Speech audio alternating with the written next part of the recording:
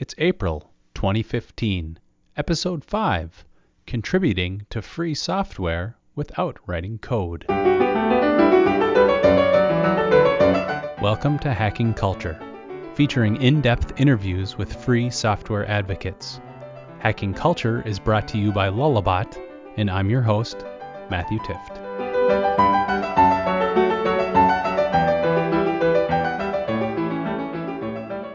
To say that Ruth Seeley is involved in open source and free software would be an understatement. Ruth works at Red Hat, where she was the marketing team leader for the Fedora project, and she is co-author of the book Raspberry Pi Hacks. She is a senior editor at Geek Mom and has been a moderator at opensource.com. She has a wide range of interests that include sewing, art criticism, maker spaces, open education, and of course, open source and free software. Part of the reason I knew I had to get Ruth on the show was that when I was doing some preliminary research, listening to one of Ruth's past talks, my wife overheard it and said, "She sounds cool." Thank you so much for coming on the show, Ruth. How are you doing today? I'm doing pretty well. I'm excited to hear that at least somebody thinks I'm cool. Could she go back to my high school and let somebody else know? Yes, definitely. She's good at making people feel cool. That's awesome. And going back in time. Really? I'd love to borrow her TARDIS sometime. Now, I have heard that you like to make costumes. Have you ever attempted to make a TARDIS? I don't have a TARDIS costume. I painted a door in my house to look like the TARDIS. Does that count? Yes, that counts. I could peek out from behind it. I don't think I actually have any Doctor Who costumes. Like flipping through the costume Rolodex in my head, I thought about doing the Doctor's wife from the episode The Doctor's Wife, where the soul of the TARDIS goes into the woman, but I haven't done that yet. Uh-huh. Well, I'm going to nod and smile because I'm not sure I've seen that episode. Good job with the nodding and smiling. You totally look like you know what's going on. Yeah, everybody hears that well on the podcast. So today we're here to talk about your involvement in open source and free software. And the first thing I thought we could talk about was Red Hat, because Red Hat is very well known in the open source world. Founded in 1993, it became the first billion-dollar Linux company a few years ago. What's it like working at Red Hat? It is a fantastic place to work. I've been there almost 8 years now. I think I started on the brand team. I was originally hired to work on Red Hat Magazine, for those who remember that publication. And we did a lot with that, spawned a couple of other blogs off of it that were called Truth Happens and DevFu, and did a lot with that until it turned into opensource.com. Not in a direct transformational sort of way, but more like Red Hat Magazine stopped publishing and opensource.com started about a year later, I think. So I was there at the beginning of opensource.com and worked on that for a while until I moved to the team I'm on now, which is Open Source and Standards, which is a really great team that's only about 3 years old now, that we created at Red Hat to work with all of our upstream communities and ensure their success, because of course their success is so important to Red Hat's success. So it's important for us to be committed to them and involved there. What are some of those upstream communities? Fedora, of course, which is where I started when I came into OSAS. The CentOS team is a part of Open Source and Standards, or OSAS as we call it. RDO, which relates to OpenStack, Overt, Atomic, the upstreams that all lead into Red Hat's products and needs. But we have this subset, a number of which I just mentioned, that are the ones that we focus on the most and have people dedicated to. And just for folks that aren't familiar with the lingo, what do you mean by upstream? Oh, okay. I like to say so even my mom could understand. Sure. Well, and I have 2 small children, so I have a lot of experience in attempting to explain to small children what it is that I do. And so I generally use Fedora as the example because even people who are only vaguely familiar with open source have heard of Linux.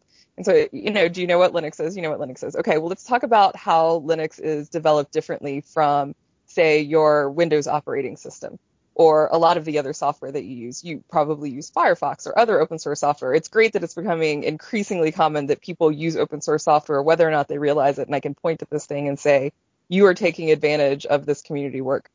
And so in the case of Fedora and Red Hat Enterprise Linux, the upstream is that original development area, creating the source code, working on everything. And so in Fedora's case, we have a new release every 6 months. That's a really fast pace of pushing out a new version. That doesn't work for an enterprise customer, someone who needs to use Linux to, say, keep a stock exchange running, or, to do serious work like that. And so about every 3 years, Red Hat takes a snapshot of where Fedora is and uses that to create the Red Hat Enterprise Linux that is supported and that we have services for. You are good at explaining that stuff. I hope so. Well, when I explain it to the kids, I use the much smaller examples. There was actually, if I can take a complete tangent, there was a great thread on Reddit this week about how a 9-year-old explained net neutrality. There should be an entire website of how, well, actually there is the subreddit, Explain It Like I'm 5, so there kind of is. But there should be a whole place where you can explain all of these things to a small kid. So the way that this 9-year-old explained net neutrality was to say, pretend your favorite ice cream store gives away free milkshakes all the time. All you have to do is buy the straw to drink them. And that's cool because you get free milkshake. You just have to buy a straw, right? Like, this sounds like an awesome deal. And it's kind of like the internet we have now. You just have to get your straw and then you get all the milkshakes you want. Except that one day you're working on your milkshake and then you look down and the guy who works in the ice cream shop is holding your straw shut. And so you can sort of slurp a little bit of milkshake out, but it's really hard. And so you say, hey, stop holding my straw. I want to drink my milkshake. And the straw guy is like, nope, I got to wait until the guy that I buy the ice cream from is paying me money. And he's like, but I already paid you money. And the straw guy's like, nope, I just want more money. You don't get your milkshake. Which I thought was a fantastic way of explaining what all that was about. Wow, I like that. That is amazing. Isn't that amazing? I need ice cream shop metaphors for everything. I've tried to explain that in front of groups before, trying to promote net neutrality, and I think I might have to use that one. Now you have the ice cream guy. It's all about your milkshake and your straw. The outsource metaphor that's most commonly used is closed software is like your car with the hood welded shut, is the classic metaphor. You can drive it, but you can't get to anything to work on it. Oh, that's another good one.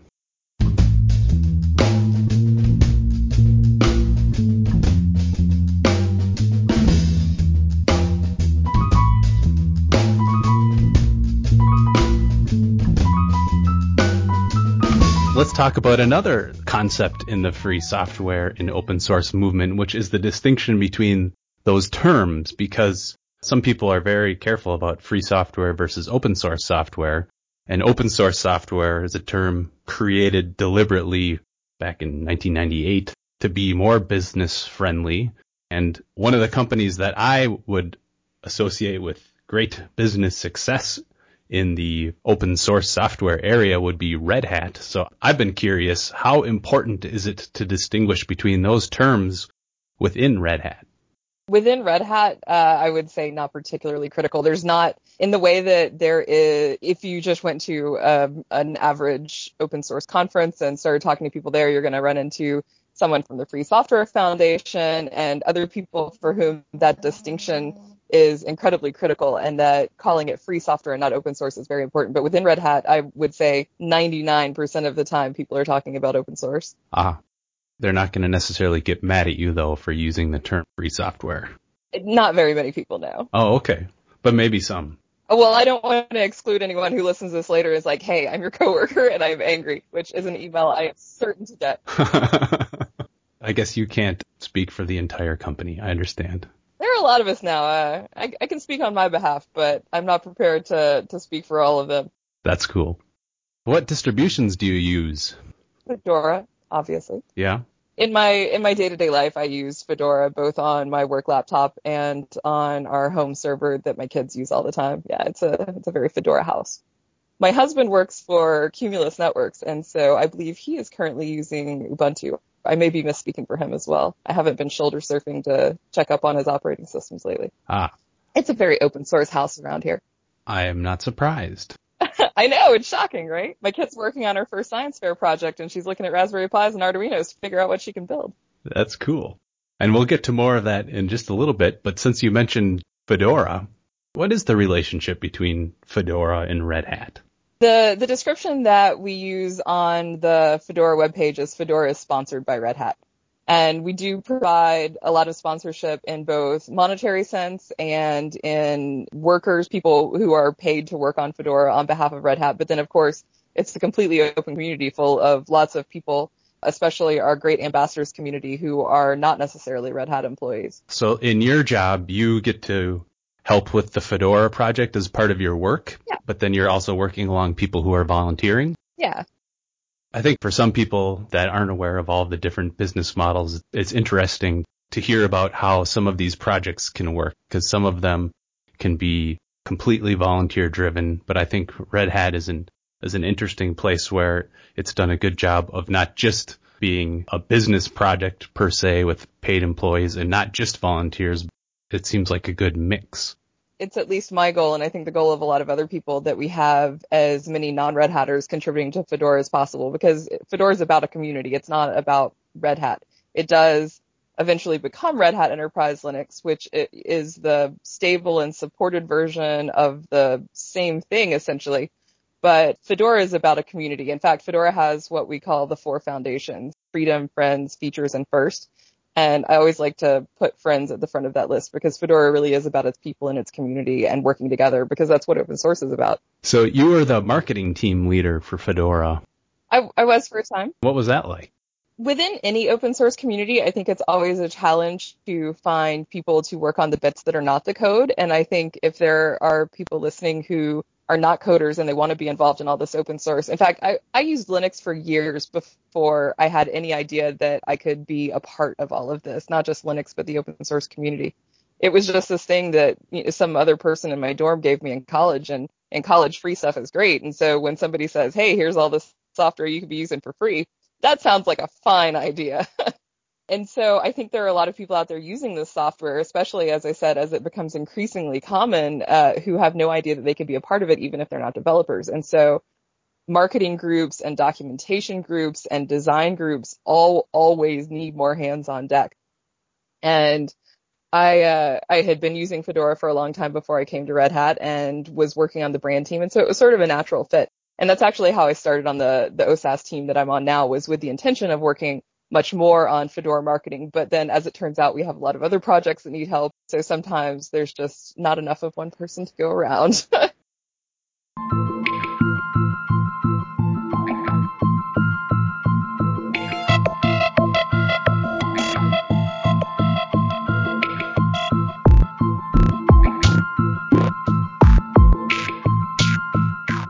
Do you consider yourself to be a developer?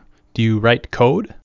Not really. It depends on where your definition is. I would generally say no, but I did very basic PHP and Perl and web development sorts of things before I came to Red Hat. And I can, cobble together some bits of code and edit things. Rather, I have no inclination to sit down and start from scratch. I don't even want to, if I even could anymore in anything. But I have a friend who said, well, you're absolutely a coder. That totally counts. So I suppose it depends on where you sit on the spectrum of what counts as far as my abilities to do anything useful.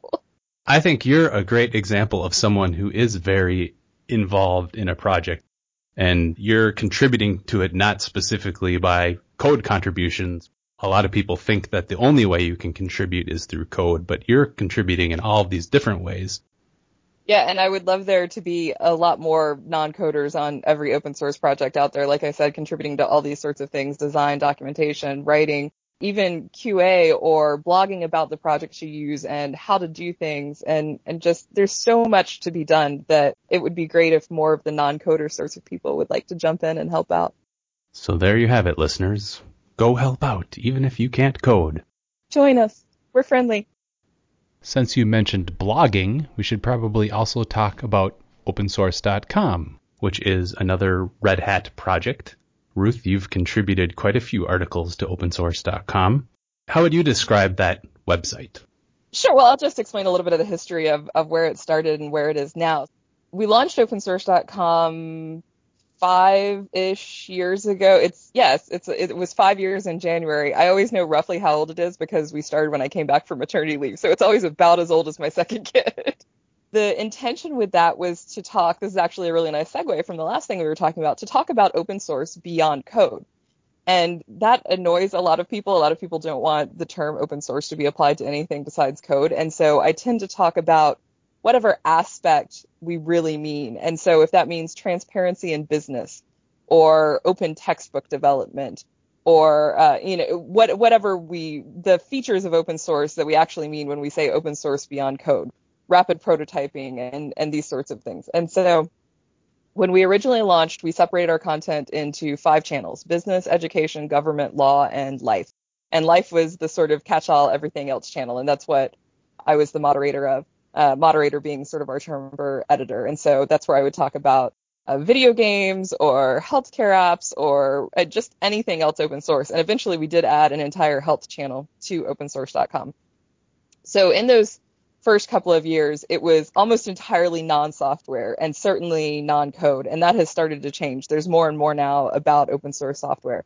But there's still a lot about all of this open stuff that isn't software. And in fact, the top of the page now says discover an open source world. So it's about open governments, which is becoming increasingly common, not only in governments using open source software and tools, but in becoming more open themselves. It's been a huge part of the Obama administration to push for more transparency in government. NASA is one of my favorite examples. They have sorry, I've forgotten the name off the top of my head. It's like this 150-page transparency report every year that if you told me I was going to read a 150-page government report, I would have thought you were crazy, but it's actually really interesting and details how NASA participates in open source and how they operate openly themselves. And it's actually all out of the original NASA charter, which mentioned basically being for the people and being open back when it was begun in the 50s.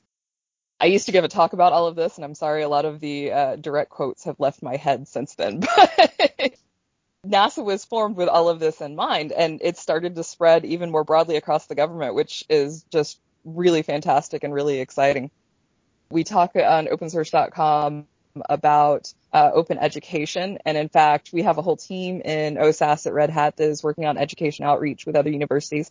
Last year, the Rochester Institute of Technology launched an open source minor with Red Hat's help, and so you can go get your degree with a minor in open source. And we're working on how we can help expand that, help other universities offer open source curriculums and perhaps textbooks. And we have several people working on that project, but there's a lot more to open education. One of my favorite things is open textbooks, if for no other reason than how much money kids can save and how much money, not just at the college level, because I think that's how a lot of us think of it, is how much money we sink into textbooks in college. In the younger grades, when school districts are paying for textbooks, and I believe it was Utah that was one of the first that piloted a lot of this, and they ended up saving just millions and millions of dollars moving to open textbooks. And the whole textbook world is a really fascinating area. There's a lot going on in that industry. Open healthcare is a really interesting field, and I think there's a lot going on now with medical devices. And what makes that sort of fascinating to me is healthcare rightfully involves a lot of approvals. And so one of the items I found most fascinating was some number of months ago when they saved a little boy's life by 3D printing. I believe it was some sort of piece to hold his trachea open or something. And the idea that somebody somewhere had pushed this through and approved quickly enough to save this kid's life with this little 3D printed bit, I just thought was super amazing. They're finding more and more ways to implement 3D printing into healthcare, and from everything from prosthetics to eventually bioprinting research. And there aren't any open source bioprinters yet, but a few years ago, I found this talk from a conference where someone had asked someone from Clemson University who was working on bioprinters, what's the difference between what you have and my open source 3D printer that I have on my desk at home? And he said, effectively, not a whole lot except the material that we're printing. And I think bioprinting is just so amazing. The idea that we can print at this point more things like blood vessels, but then eventually entire organs is just amazing. It's in the category of things that make me go, we live in the future, which kind of started the first time I heard the phrase self-replicating printer. It's like all of my sci-fi dreams are coming true. Was that the lengthiest explanation of opensource.com that you ever wanted to hear? It was a fantastic explanation. It sounds like in a way that the opensource.com could be part of that movement as well, because you solicit contributions from lots of people. Sure. Opensource.com is its own community, functioning very much like a code community, except that you definitely don't have to be able to write code to contribute. You just have to be able to write. And if you feel like you're a bad writer, that's why they invented editors. And so if you have something to say, I strongly encourage you to go to opensource.com. You can click on any of the channels. There's contact information. There's a big blue box on the right that says submit an article, and you can find out how to become a contributor and talk about all of the openness that's important to you. I like that website. I read it every day. Awesome. It's a wide variety of content, that's for sure. And honestly, I didn't even realize that it used to be non-code related, because it seems like there is a fair amount of stuff related to open source software. Yeah, there is a lot more now, but that's where we started, was almost a near ban on talking about software. Huh. Oh, wow. I remember having a little bit of an epiphany when I heard you mention that at Linux Fest Ohio last year, saying, hey, you could contribute too. And I thought, oh, that's neat. I never would have thought about it until you had mentioned it at that conference. And have you since gone and contributed an article? I have not. This is on your to-do list now. I am virtually writing it on your to-do list from afar. Okay. I will do such a thing. So you say this is open to any topic. Any topic involving openness in some fashion. Right, but not just software. Right. Absolutely. So in a way that makes it seem almost more intimidating, because I think, oh, I could write about so many things, but maybe it'd probably be something that I know something about. That's always the best place to start writing. Something that you know about, something that's important to you, because that's where the best and most engaging writing comes from, is something that you actually care about. Okay. I'll say it now. I will submit an article. I have to think about what it'd be on, though. I'm sure you have many, many open source topics to talk about. Yes, because it's a topic that's near and dear to my heart. So much so that I started a podcast about it. Exactly.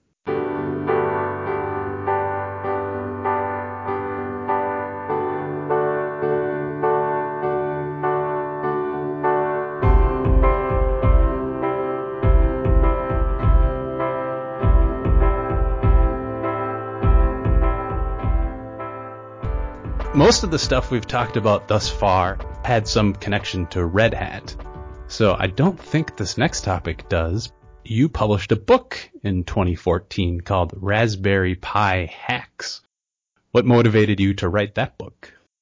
We slid it in under the 2013 deadline. It technically was December 2013, but yeah, effectively 2014. I co-authored it with my friend / coworker, Tom Calloway, who used to be the Fedora engineering manager, and now he works on that aforementioned education outreach program. It honestly started because we had built this thing with a Raspberry Pi that we had at OSCON a few years ago, and one of the editors from O'Reilly, who I had met at another conference, was like, hey, you should write something. And I was like, yeah, like an article? He's like, or a book. You could write a book. And that's kind of how that happened. I just pulled up my copy of it here, and it says first edition was 2013, and you had a second edition in 2014. So does that mean this is a pretty popular book I'm holding? I didn't even know there was a second edition, so I learned something today. It's also been translated into German, if you would like to read it in German. I speak no German. I did not translate it. I read a little German, so maybe it would be a good extra challenge for me. Maybe not. So how many Raspberry Pi do you own? I actually have no idea at this point. Probably too many. Enough that on at least one occasion, and I'm going to say more than that, I have inadvertently stepped on one, and I'm telling you, those GPIO are like stepping on Legos, except worse. My house is cluttered with random electronics. In fact, at this very moment, I am looking at my half-assembled Raspberry Pi powered laser cutter. It's been waiting for quite a while now for me to finish the wiring, but we're having a bit of a disagreement with one another, the laser cutter and I, because at this point it might actually be talking to me. Well, it sounds like you have fun with your gadgets. I do. Well, why would you do something if it's not fun? What's the point? I don't know. I have 2 young daughters that are currently 7 and 10, and we've tried to play around with the Raspberry Pi, following some of the examples in your book. Some days they think it's fun, and other days they'd much rather be doing rainbow looms, and then my house gets infested with little rubber bands. I have a 9-year-old daughter who is very much the same. In fact, at Joann's Crafts right now, those rubber bands are 50 cents a bag, just letting you know. Oh no, I'm not telling them that. Yeah, and my daughter is very much like that. Again, the rubber bands, and she told me I had this sort of mini revelation a couple weeks ago. We had been talking about, what you want to be when you grow up and that sort of thing. And I said, well, what do you think you want to be? I like to ask the kids once in a while because the answer changes about every 5 minutes. And this time, usually it's some form of artist or something. And this time she goes, well, I tell you what I'm not going to be. And I was like, okay, what are you not going to be? And she goes, I am not going to be a computer programmer because it is very hard and I do not like it. Oh no. But that's a perfectly valid conclusion. We do not all have to be computer programmers. I think the reality is that she's the kind of kid for whom a lot of things come easy, particularly reading and writing. And so anything that does not come easy at this point is just like, well, I can't do that. But then what I realized out of this was a lot of people would ask us, should I get an Arduino or a Raspberry Pi? Well, that's like asking, should I have the steak or the chicken?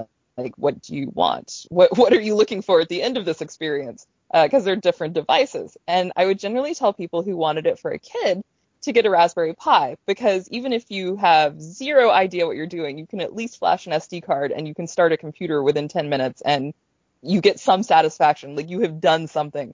There is some reward. You can install XBMC and you can be watching a movie and never have to think about it again if you don't want to deal with Raspberry Pi ever again. The Arduino, you actually have to put a little more effort into before anything comes out of it. And so this is the recommendation I have made for years now, so long. And then I had bought this I am never going to be a computer programmer daughter a SparkFun Inventors Kit for Christmas.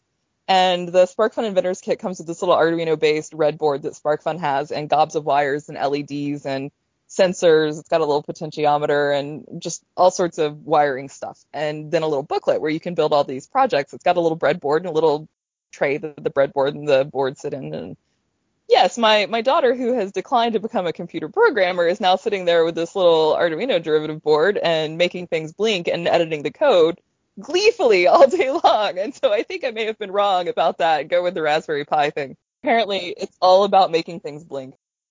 I think you do make a good point with having something for kids to learn from that they're not realizing they're learning from it. It reminds me of one time when I volunteered at the Hour of Code at the elementary school where my kids go, and the kindergartners were playing some game on an iPad, and they just had to get a little character through a maze. But I looked at that and saw programming concepts and if-then statements, but they just saw it as a fun game.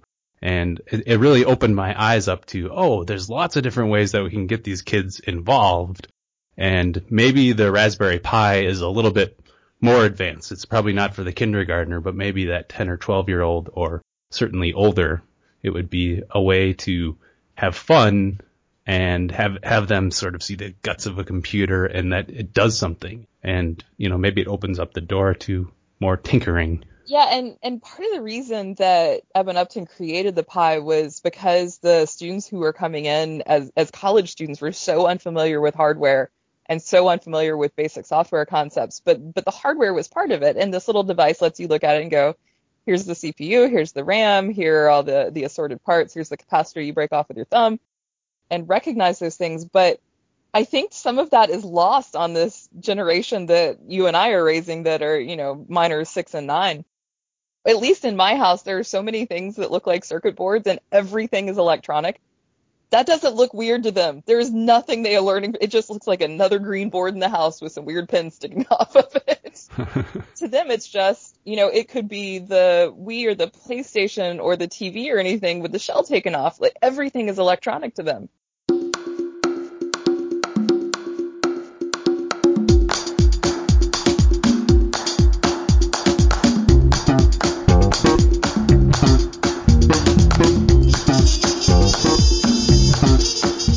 Said in the preface of your book that it's intended for a novice, but I'm wondering if you've come across people that just sort of dabble in Raspberry Pi but aren't otherwise involved in tech.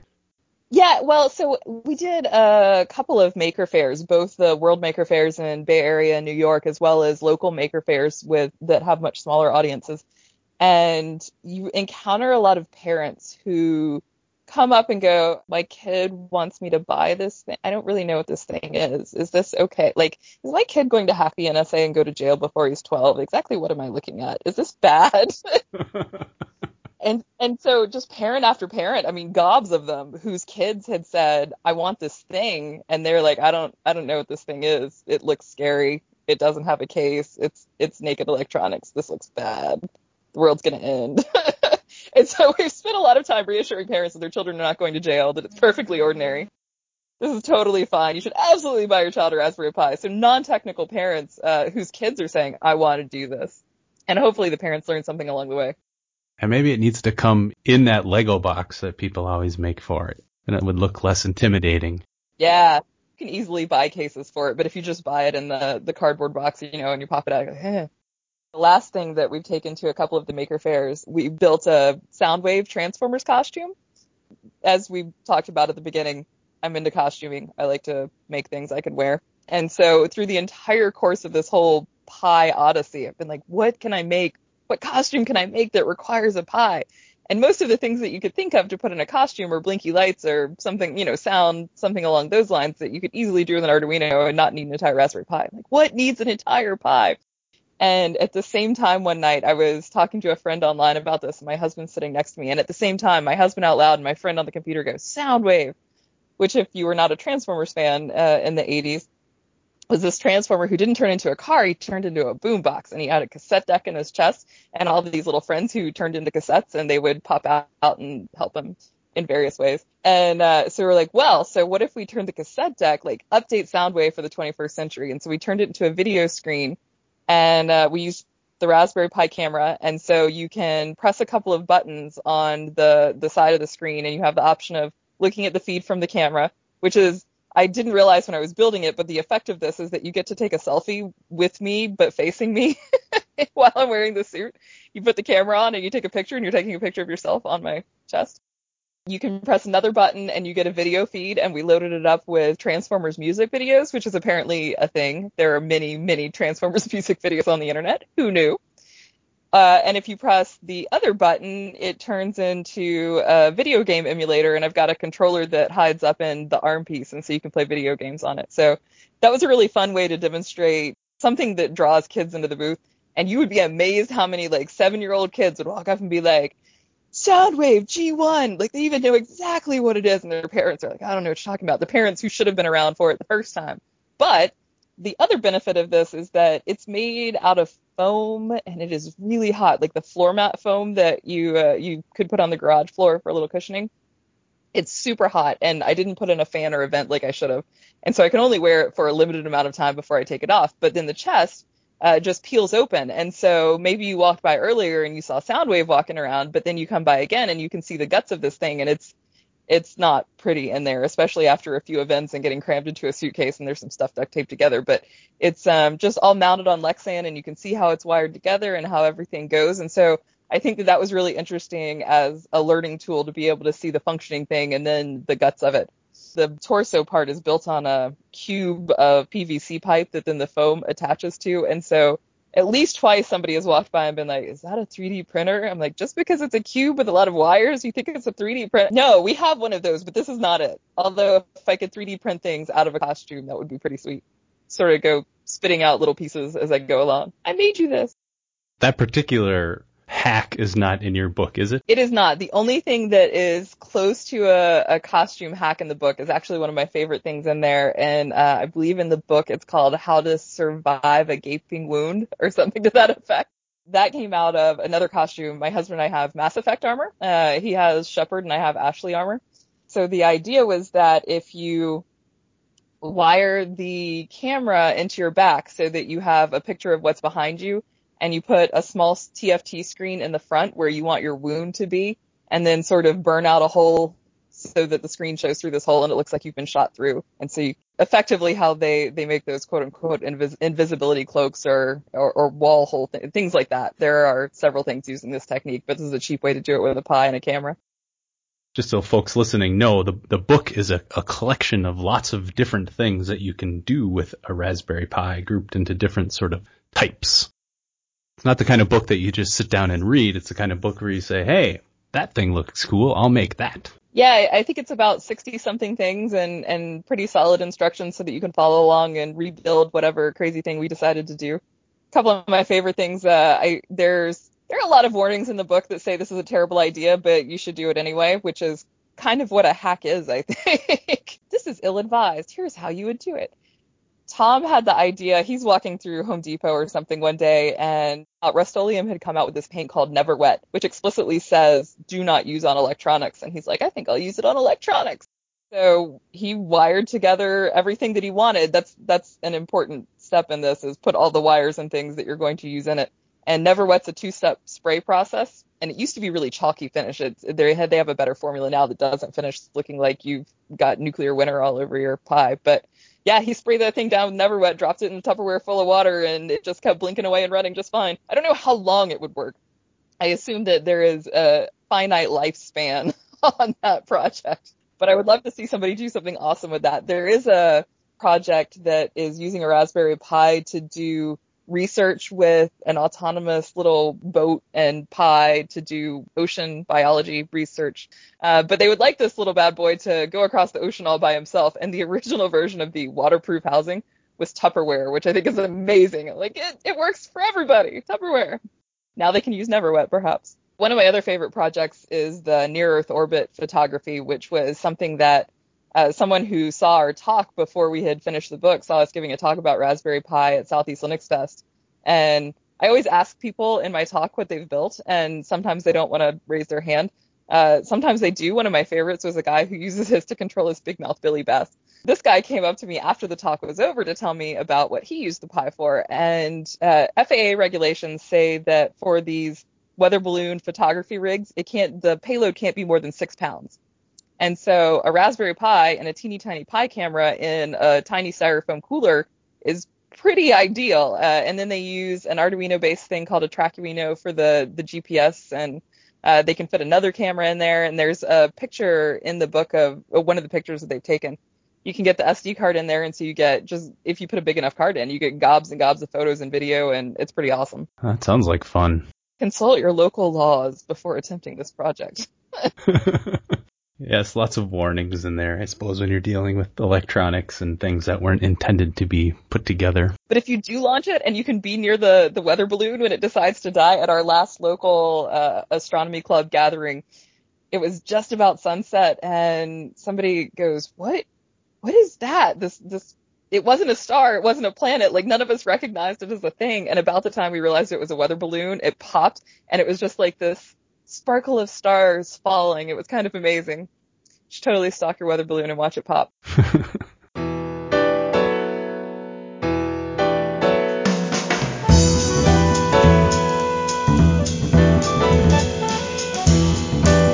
So you published the book with O'Reilly Media, and I'm a pretty big fan of their books. And I've heard people talk about how you write a book for O'Reilly and then you become a rock star in the free software community, or the open source community, I should say. How has it changed your life since you've written this book? And did you enjoy working with O'Reilly? Yeah, O'Reilly is lovely folks. I don't know if this has turned me into a rock star. I have neither guitar fans, posters with my name. I have none of these things. How do I get to be a rock star? My children don't eat their dinner any more frequently. I don't know that anything has changed, really. I say that I'm signing books for free and a line of people shows up, so that's pretty cool. That is cool. And that's one of those terms I don't particularly like, is rock star. I should have put a little warning in front of that. That's the term I think they use. I could get some pretty big hair. I could go 80s hair band. I got big hair. I could make that happen. And I got some crazy outfits. I think I could do this rock star thing. Well, I suppose another thing people would associate with being a rock star is being up in front of a lot of people, and you tend to speak at a lot of conferences. I do that. I'm pretty good at running my mouth. In fact, I think that's what we're doing right now. You like that? My big brother used to tell me that I should stop running my mouth and I should shut up, and now I'm kind of like, well, that's working out for me.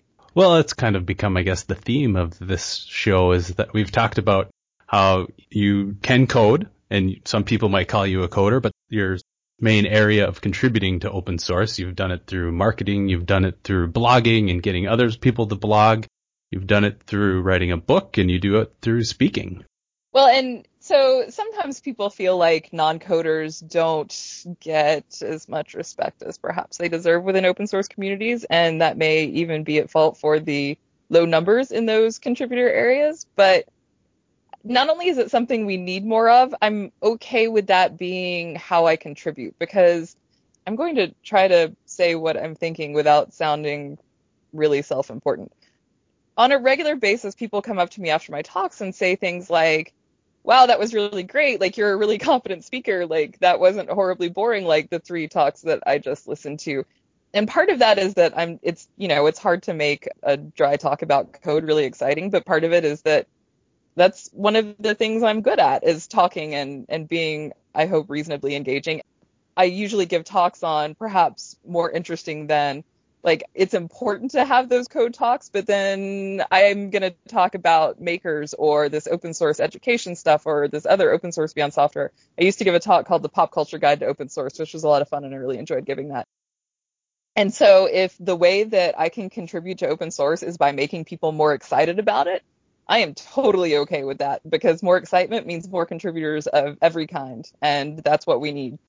I agree completely. I also agree that having fun talks at conferences, it makes them more enjoyable, obviously.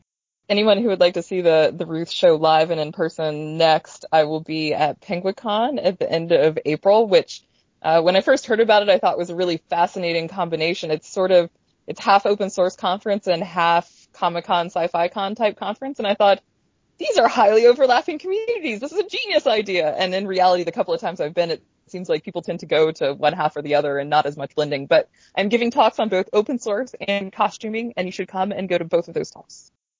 So that's another overlap. You've found lots of areas where your interests overlap. Another talk you've given a few times recently is about the makers as the next frontier for open source, where you suggest that it's critical that makers understands the lessons we've learned in the open source and free software communities.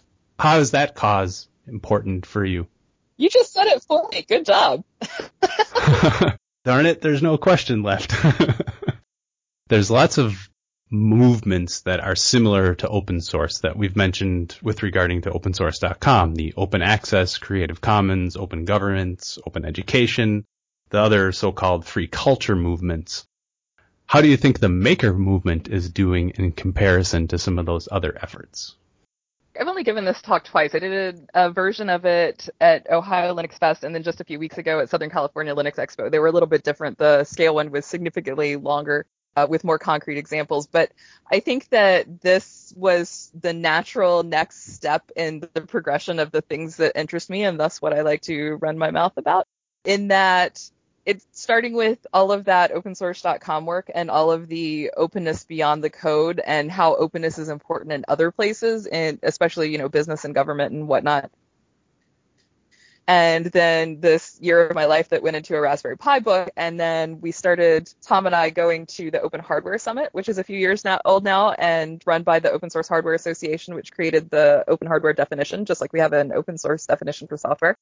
And there's this growing community, not only of open hardware, and I use that as a good example, but of a lot broader maker community that is sharing, but not in the way that we consider open source.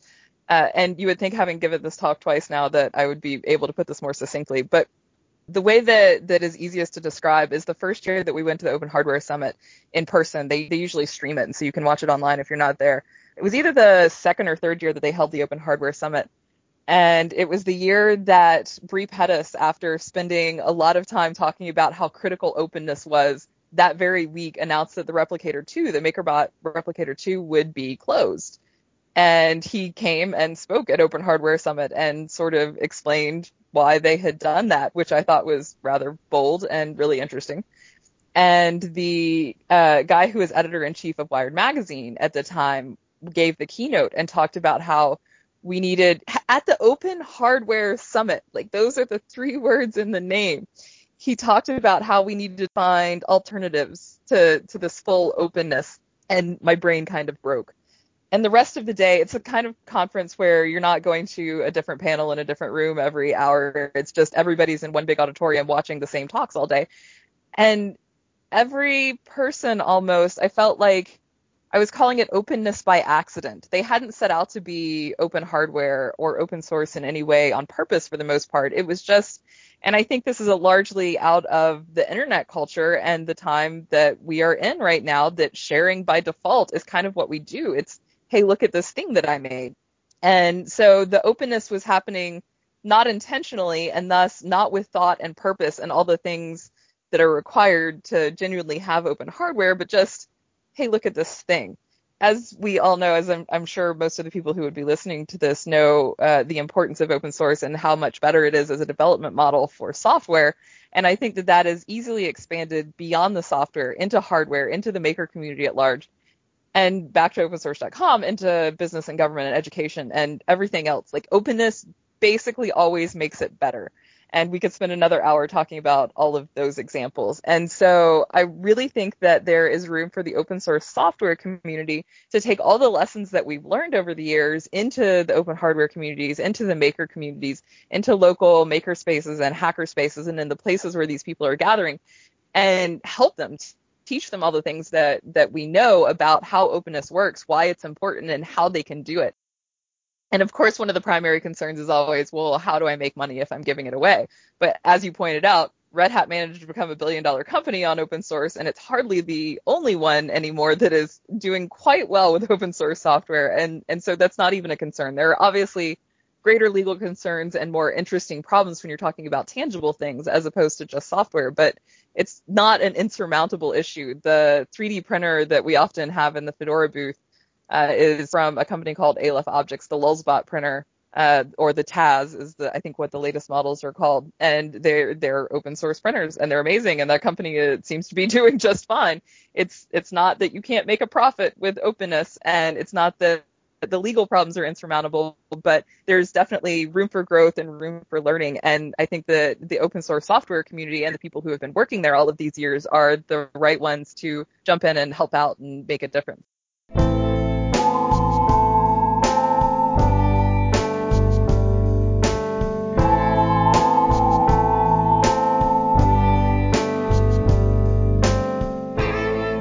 Are there themes that you think run across these different activities that get you involved in this open source and free culture movement? What motivates you? I like to make stuff. I mean, that's really, it's the intersection of the fact that I have always made stuff and that I believe in open source. And it happens that we have come to a time when those things very naturally and wonderfully intersect. And that's great for me. But yeah, there's nothing that I look at and don't think, how could I make that? If you can sew it or bake it or frost it or set it on fire or attach some wires to it or cut it or glue it or solder it or Dremel it, or it kind of looks like a Michaels and an AC Moore and a Joann's and a Home Depot all got together and barfed in my house. That's kind of what we're working with here. It's an interesting image. So you're around a lot of free software advocates. Does it sometimes feel like you're preaching to the choir when you give these talks? Oh, absolutely. And that's kind of that's one of the ways that Tom and I started getting involved in the maker communities, is because we were looking for those new audiences to reach. Because I can do open source and Linux conferences all day long, but all of those people know what Linux is, and they know what Fedora is, and they know what open source is, and there's only so much more I can tell them. We have some Fedora people who are really interested in reaching out to the music community and helping them as that software becomes more useful, more viable for professional work. And yeah, I'm always interested in reaching new communities. In fact, you say you're probably around a lot of open source people, so much so that sometimes it is somewhat disarming when someone says something like blah, blah, blah Excel sheet. And I'm like, what? I don't, wait, Windows is still a thing? You use that? I forgot, sorry. And as a side note, if you'd like to learn more about free software for working musicians, see my interview with Jesse Von Doom from Cash Music in episode 3 of Hacking Culture. Glad I could help you out with that. Yeah, thank you. Good plug. So what do you think the future holds for the free software and open source movement? All open all the time. I am an eternal optimist. And when I've talked about this maker stuff and the open hardware and more openness, and there's always someone who wants to say, but what about, and I am just eternally optimistic and believe that even if the end result is not the optimal one, at least we're aiming in the right direction. I'd always rather have 80% success than 0% attempt. And so, yeah, I believe that the future, not of just of software, of hardware, of maker communities, of businesses and education and governments and everything is more openness, because in the end, openness makes everything better. Who inspires you? Who inspires me? Wow. Yes. That's a really good question. I mean, it depends on in what. And I think everybody has a little bit of inspiration to give in whatever it is that are your strengths. I guess we all have idols and that word rock stars that you hate to use. I don't want to start naming open source people. That's just a dangerous path. I love all of Colleen Atwood's costumes. Can I use that? Yes. She's my favorite costume designer, and it will not result in me offending anyone that I work with. I do, in my Pollyanna sort of version of myself, I really do find a little bit of inspiration in everybody, because everybody who works in open source is doing it because they're passionate about it. And passion is where you find inspiration. Passion comes from belief, and that's what makes you keep going. And so when I see someone who has that, I want a little more of that for myself. So how can people learn more about all of the awesome things that you're up to? Where can they follow you in your work? If you just want to follow the Ruth, the Twitter is a pretty good place. And for most of the internet, I just use my last name because it's reasonably uncommon. And the barrier to entry is that you have to be able to spell it. And so if you can spell Suehle, you can probably find me. That's my Twitter handle. Or if you Google Fedora Ruth Seeley, you get my Fedora info page, and that has all sorts of information as well. Well, it's been a pleasure talking with you, Ruth. Thank you so much for coming on the show. Thanks for having me. Thank you for listening to this episode of Hacking Culture. You can learn more about this show and subscribe at lullabot.com/hackingculture. Please follow at Hacking Culture and at Matthew Tift on Twitter or mtift on Microcast. You can also contact Matthew via email at hackingculture@lullabot.com. This episode is released under the Creative Commons Attribution Share Alike 3.0 United States license. Hacking Culture is produced at Lullabot. The theme music is from the Open Goldberg Variations. Thank you for listening.